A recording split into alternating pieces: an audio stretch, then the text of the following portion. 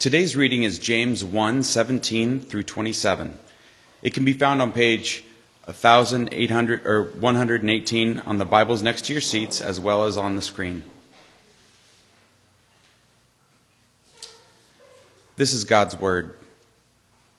Every good and perfect gift is from above, coming down from the Father of heavenly lights, who does not change like shifting shadows. He chooses to give us birth through the word of truth, that we might be a kind of first fruits of all he created. My dear brothers and sisters, take note of this.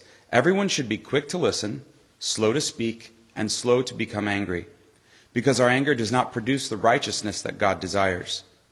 Therefore, get rid of all moral filth and evil that is so prevalent, and humbly accept the word planted in you, which can save you. Do not merely listen to the word and so deceive yourselves. Do what it says. Those who listen to the word but do not do what it says are like people who look at their faces in a mirror and after looking at themselves go away and immediately forget what they look like.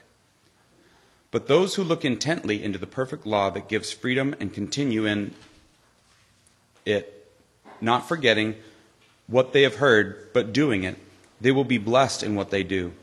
Those who do consider themselves religious and yet do not keep a tight rein on their tongue deceive themselves, and their religion is worthless.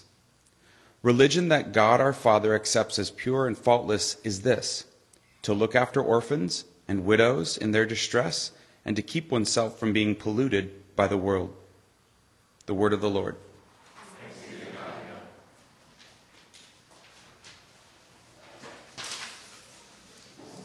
All right.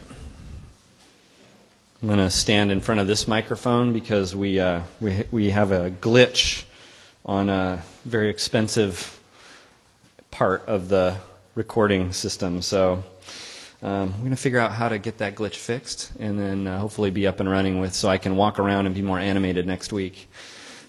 Let's pray before we look at this. Our God of grace, as we come to you this morning, we come from different places in our lives, different experiences, and the truth is we walk in here carrying a lot. There's people carrying sadness, grief. There's people carrying anger and resentment. There's people carrying gratitude. And there's people carrying joy or thankfulness for recent doors that have opened or things that have changed. Others of us maybe just walk in carrying a sense of guilt, maybe even shame or embarrassment. And all of that comes from just the real life stuff of living in a broken world. And we are broken. We're more of a mess than we want other people to know. This morning is an exercise of putting our lives before a story that offers mercy and grace to wayward and broken failures. Because your gospel, the message of Jesus, the message of your scripture says over and over again, we are more loved and accepted in Christ than we ever imagined. Even though that love has to meet us and traverse the giant gap in the sinkhole of our failed efforts, our lacking devotion, our lack of attention to you. But it does. And it makes its way to us, giving us what we don't deserve. Speak to us now through that grace. Bring healing. Bring relief from the burdens we carry. We pray in Jesus' name. Amen. One of the most entertaining aspects of the show Seinfeld is the character George Costanza and his way of getting himself into these situations because he wants to be something that he's not. Or he wants to get something by saying he's something that he's not. I didn't go through my Seinfeld Rolodex or Wikipedia or anything like that to discover. There's probably 100 examples I could give. I'm probably missing a bunch of really fun ones. And I do have all the DVDs of, I think, every season but one on my shelf. But I thought of a few. So George Costanza at one point, and I think this thread comes through a lot. He insists on he's an architect. It's kind of his dream occupation. Oh, I'm an architect. Another early episode, he links himself to a fictional company called Vandelay Industries, which, when asked what kind of role he has, it's importing and exporting. He's an importer-exporter. And so that's all, of course, phony. And then one of the most delightful, entertaining episodes, I think, ever is when he claims to be a marine biologist. Which, of course, ends up with him walking, the girl that he's trying to impress with this title of marine biologist, they're walking along the beach together when a whale needs to be rescued. And I think the way it goes, again, I didn't look it up all the way, but I believe that somebody actually shouts out loud, "Is anybody here a marine biologist?" Or, 10 feet away from George Costanza. And of course, his woman looks lovingly into his eyes and she says, "Save the whale, George. Save it for me." Or something like that. And so he makes his way out to the whale, and then the episode ends with a wonderful speech by Jason Alexander as George Costanza about how he saved the whale by reaching down into the blowhole and pulling out a golf ball. And I forget how all the rest went, but that's George Costanza. And I had a friend who, in the height of the Seinfeld era, when these shows were, it was like the most famous show ever, and it was probably like 7, 8, 9 seasons in, and everybody seemed to be watching it. And I had this friend who said he couldn't watch the show because of George Costanza. Yeah, some of you resonating. It was like there was something that connected that sort of disingenuousness to his own. And this friend of mine would say, I can't. It reminds me too much of myself in some way, like getting into those situations, those awkward situations, and like the fear of getting exposed maybe, right? And the more I think about it, the more I think there's something in all of us that sometimes raises its ugly head once in a while and says, yes, are you a phony? Are you an imposter? Is there something misaligned between the real you and then what you actually end up doing? Or what you say you are versus what you do? This fear of exposure, being called a sham or being shown to be inauthentic. I think it's pretty common. Sometimes people will just voice it to me in a one-on-one meeting as just, I feel like an imposter. And that's about all the words they can put to it in one way or another. And I wonder if you resonate in some way today with that. We're collectively, worldwide, amazed at these 3 Sacramentans who, in the moment of proving themselves on a train going from, I think, Belgium to France, or to Paris, France, just showed themselves to be true to their training. These 3 guys, I think all 3 of them had military training, and they hop up when they see this person, this would-be mass murderer, and they end it before it even starts. And they're proved to be the kind of people that they are. And the story comes out in the news as not another terrible example of the kinds of things we're just used to hearing. But I think we're so in awe and excited about, thankfully, somebody stopped this one from happening. And we're holding these people up as just heroes. And we say, yeah, they really are. And maybe some of you wonder if life for you is a little bit like, is it going to be like that? And in fact, daily, on a daily basis, we have these opportunities to either prove ourselves to be who we maybe say we are, or what we've been trained, or what, maybe certain things we've said we want to be. And do we prove them? Or do we end up like George Costanza? I mean, these 3 guys risked their lives to save other people's lives. And if I remember correctly, there was even a scene in Seinfeld at one point where George Costanza literally pushes away the women and children to get out of a sticky situation. I mean, is that you? Whatever it takes to just get yourself out of the dangerous situation, or are you going to prove yourself? And the writer James, who seems by all accounts to be the James who is Jesus' brother, is writing this letter, and he's fixated on, he's focused on, he wants to emphasize authenticity of faith. It's what the whole letter of James really circles around, and so we're going to look at it for a couple of weeks. What is authentic faith? What is it? What does it look like? How do you know you have it? And I want to start that because this is tricky waters. This is like a tightrope that James is walking, and so we're going to enter into this tightrope with him.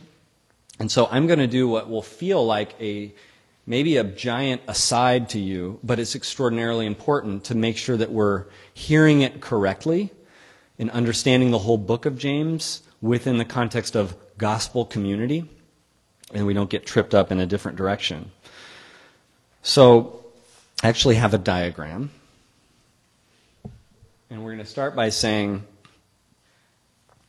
how is what James doing something that fits within the gospel community? There's two ways to talk about authenticating your faith. There's two ways. James says in this reading, this really amazing, just very simple analogy. Those who listen to the word but do not do what it says are like people who look at their faces in a mirror and after looking at themselves go away, immediately forget what they look like. It's about authenticity. It's about sticking to what you said. You hear the word, you do it. Okay, so when we're in that terrain of like whether you do what you say you are or what you say you're going to do, this is what I would call the religious way of authentication. And this is what the gospel community of the first century that James is writing to, that he's familiar with, that Jesus has begun, this is what it kind of pushes aside and says this is inferior. And this is how it goes. There is a high standard, God's standard. The Bible is full of commands and principles and things that are put in imperative form. Do this, don't do that. So there's this high standard. There seems to be this really high standard. So the way to authenticate yourself is to look at that high standard and then look at your life and say, I either succeed or I fail. Pretty simple, right? I either succeed or I fail. And so then you move on to being either self-assured or you move on to living in fear of judgment. And maybe returning back to the high standard and, I guess, trying harder, right? Looking more intently at the high standard and trying, and maybe eventually you'll be able to have some self-assurance. So I'd call this the religious method of authentication. If you spend a lot of time in churches, or maybe have bounced around to different churches, you've heard it very clearly from preachers even, and from Bible studies. You hear, look, this is what it's all about. Isn't it so obvious? And usually there has to be, because the Bible is so full of like a full-orbed, huge set of like what the world was made to be. So like there's principles and standards that touch on everything, it seems like, in the Bible. So usually what we tend to do is we tend to grab hold of certain ones and then we elevate those a little bit and we say, now these are the really important ones. And then we judge ourselves on those standards, and you get sermons that say, or you get teachings that say, as one person told me, they went to a sermon, it was all about, are you the best of the best? And, God only accepts the best of the best. And so this was, so there were a few things like cursing and a few other things that were attached to this. And okay, so you get the point, and if you've been there, you understand it, and you kind of catch what it's all about. And you can spend, actually, this is the tricky thing about this, you can spend 30 years at City Life Church or some other place that talks about the other way I'm about to describe, this gospel approach, this Christian approach, this way that kind of Jesus came and blew this out of the water. And you could be listening to it for 30 years and still functionally, just in your day-to-day, just in your heart. And when it really comes down to some of the real issues at play in your life, you're actually still functioning in this terrain. You're still in some way pulled on and tugged by, or there's some voices in your life that keep making you doubt and live in fear of judgment. It's really, really, well, I would say you eventually need only the Holy Spirit. That's how the Bible would talk about it. Only the Holy Spirit can bump you out of this and to actually begin to functionally live another way, even though you know the way of grace, even though you know the way of the gospel. And so what's going to happen if you are still kind of functionally in this method of being authenticated, you become racked with fear or guilt or shame. So that's one approach. You can feel really terrible about yourself. Or the other approach is kind of fun, because you can say, well, I'm actually doing pretty good. And you start to feel kind of condescending towards other people, right? And so maybe you've been in that place in one part of your life, or maybe you've been the recipient of other people feeling that way and looking down their nose at you. But that's another way that this kind of spits people out. You either feel condescending or you live in fear and shame and racked with guilt. And whether you are this is the hard thing, whether you're religious, whether you're doing this in a religious way, or surprise, surprise, you can do this in an irreligious way. You can say, I'm done with God in church, but guess what? There's some super duper high standard that you hold to and that you think everybody else needs to hold to, and then you kind of condescend and you get the same pattern. Either way, it's an exhausting treadmill. And you know how treadmills work, right? They never arrive. You never actually get there. You never get anywhere fruitful. And I would describe the things, the little tricks we do when we're still functionally in this system. The little tricks we do I would summarize as you either bend or you defend or you end. Or upend. Bend, defend, or upend. You bend something of the high standard. You say somewhere in here God was wrong or Scripture was wrong or those church people were wrong. And so you bend it and you say, oh, now I can see myself. Now that I've bent that a little bit, I can see myself as succeeding. Or maybe you don't do that. Maybe you spend just a lot of time defending. Maybe you just kind of like, you get this protective wall of defensiveness in your life and you keep those voices out and you say, that's how I'm going to say I'm okay and I'm self-assured in my behavior. Or you just upend the whole thing and you say, adios. That is not growth. That is unhealthy. And man, I could, the dozens and dozens of people I have talked to who have just said, that seems to be what religious church people do. I'm out of here. We need the gospel. So let's look at this, and I hope you'll think of some, and we're going to get to one specific area that James talks about, but I hope you'll consider some area in your life where you see some of this at work, and you need the gospel approach rather than the religious approach. So let's look at the next slide. This is gospel authentication. And gospel authentication, yes, there's a really high standard that it starts with. I could have made this diagram to have that at the top as well. But I don't want you to miss this really huge, important starting point. We are universally George Costanza's. We are universally duplicitous.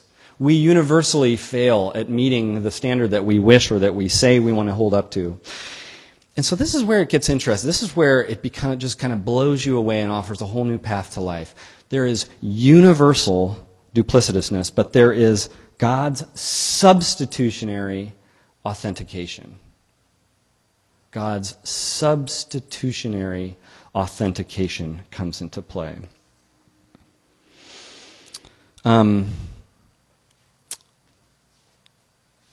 So what that does is it can create, if you believe in that Jesus this is the Son of God and comes in and substitutionally authenticates you, you can stop running on the treadmill. There's something about the fear of judgment that immediately you have a door open to not live in that kind of fear of judgment, but you also aren't condescending because you didn't self-authenticate. It doesn't come down to you.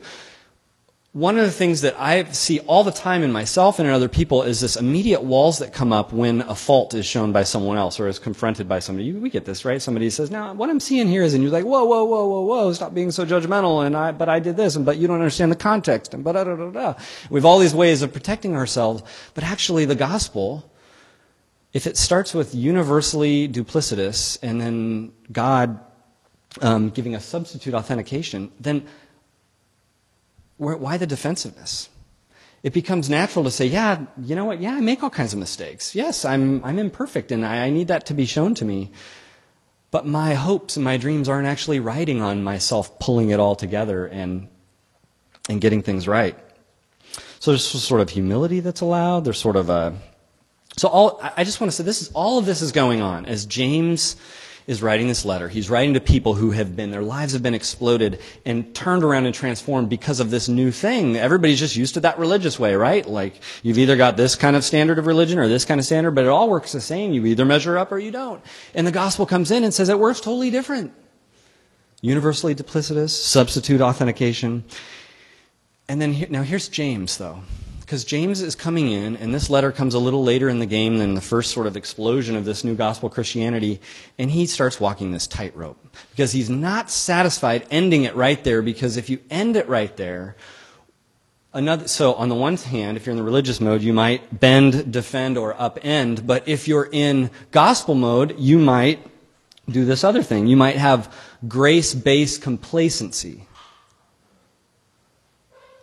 And so that's what James is hearing from. That's what James is hearing about. That's what he's pastoring towards in communities. And so he's trying to walk a tightrope of saying there's still some way of looking at your life and looking and doing a sort of authenticating practice, and yet it's different now. It's like it's got a gospel twist to it. So how does that work?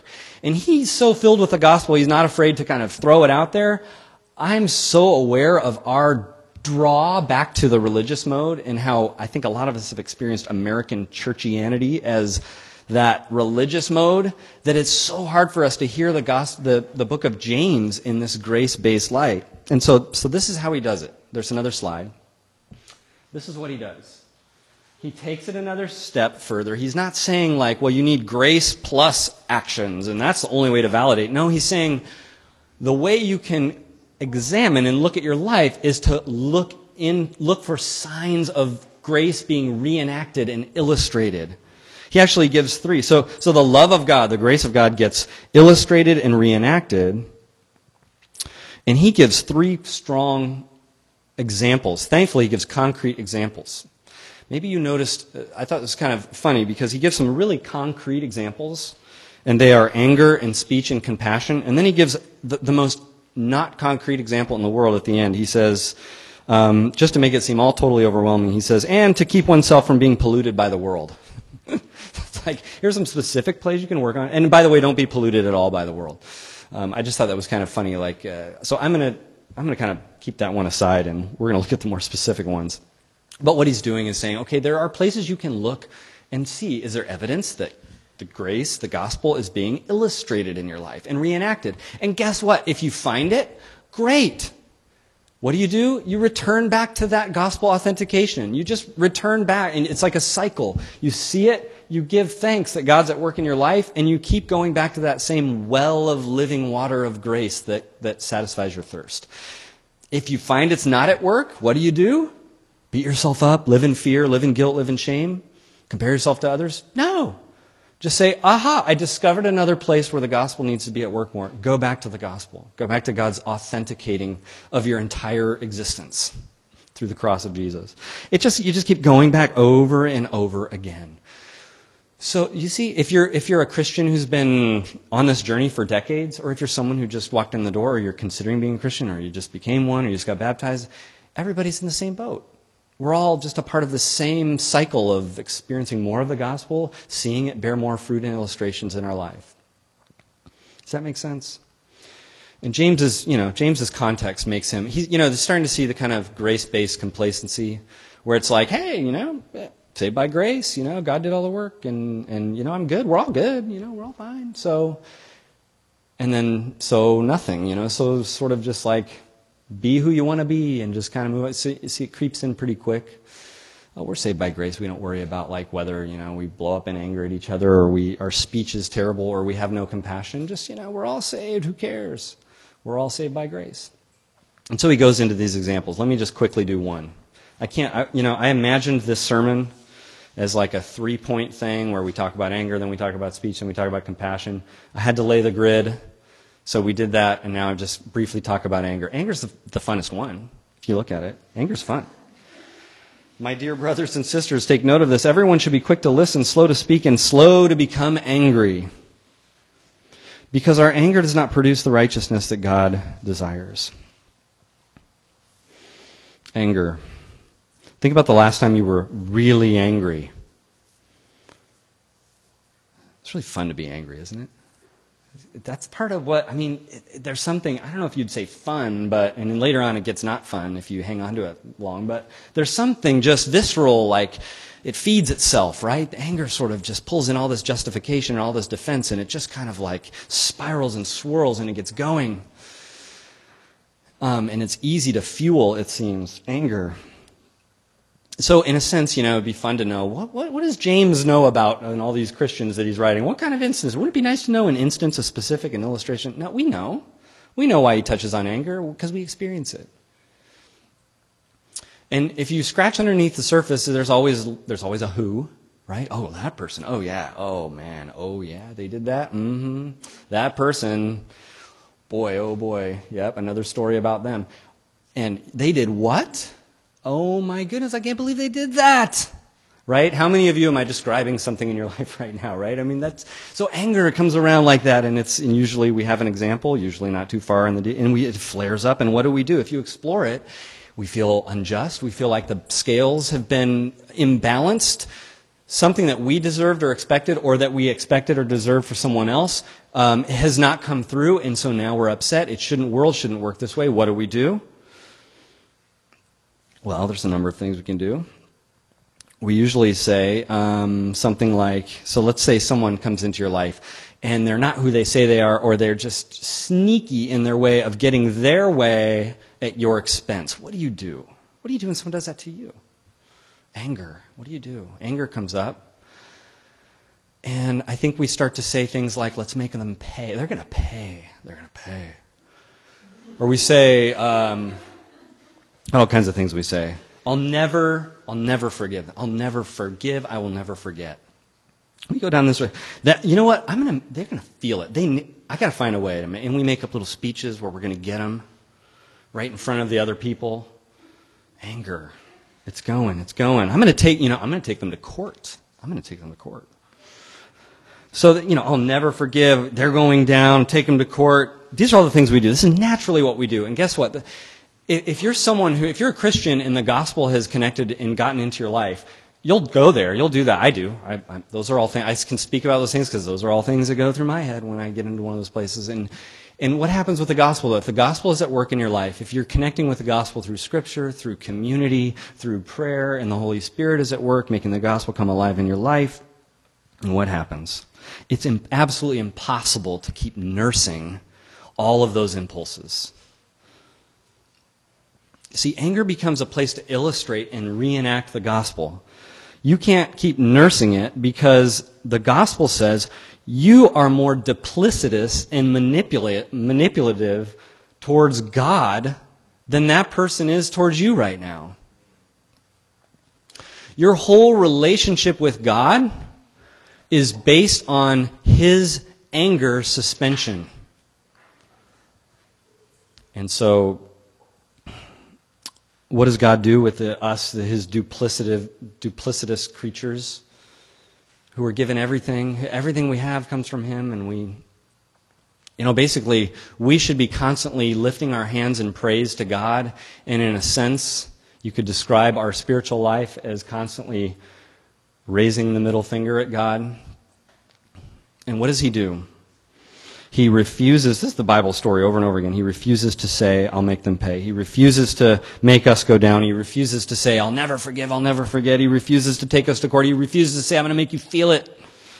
Refuses. And the verse that's really powerful with this is Romans 5, chapter 8, where it said, and God's love is demonstrated in this, that while we were still sinners,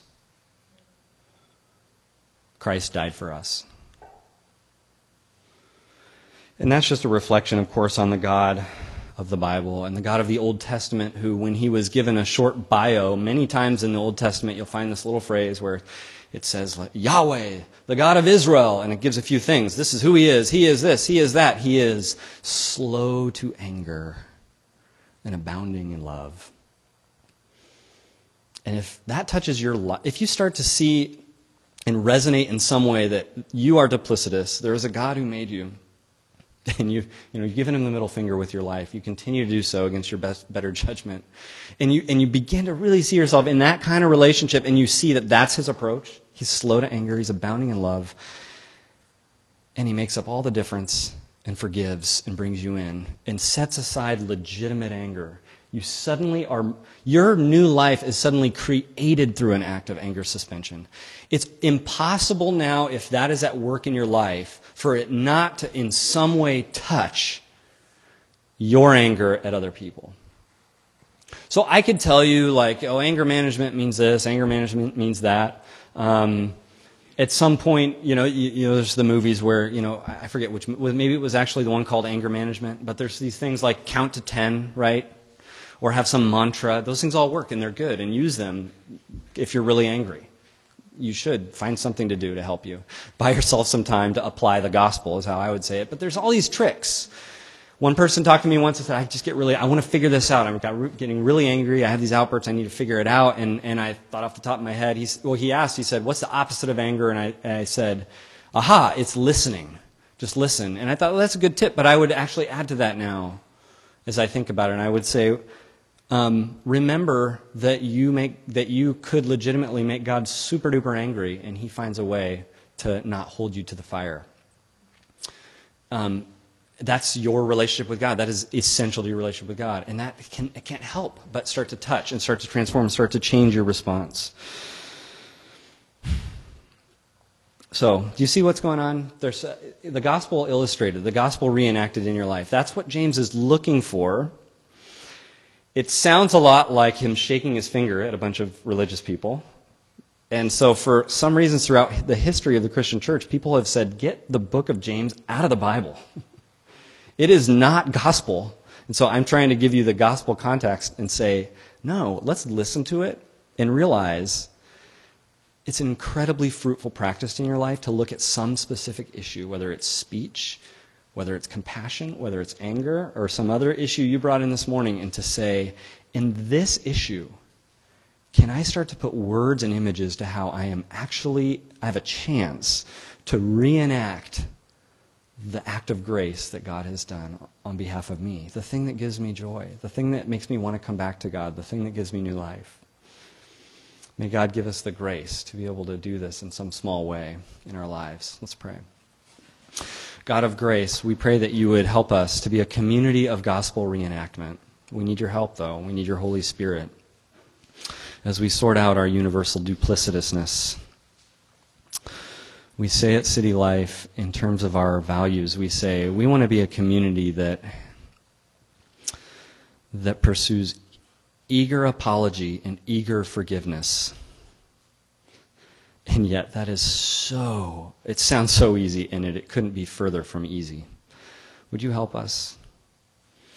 And with those who are struggling with some specific anger or some specific sort of legalistic authentication in their life this morning, would you help them not to just try harder, but would you help them to see you and see your grace more clearly?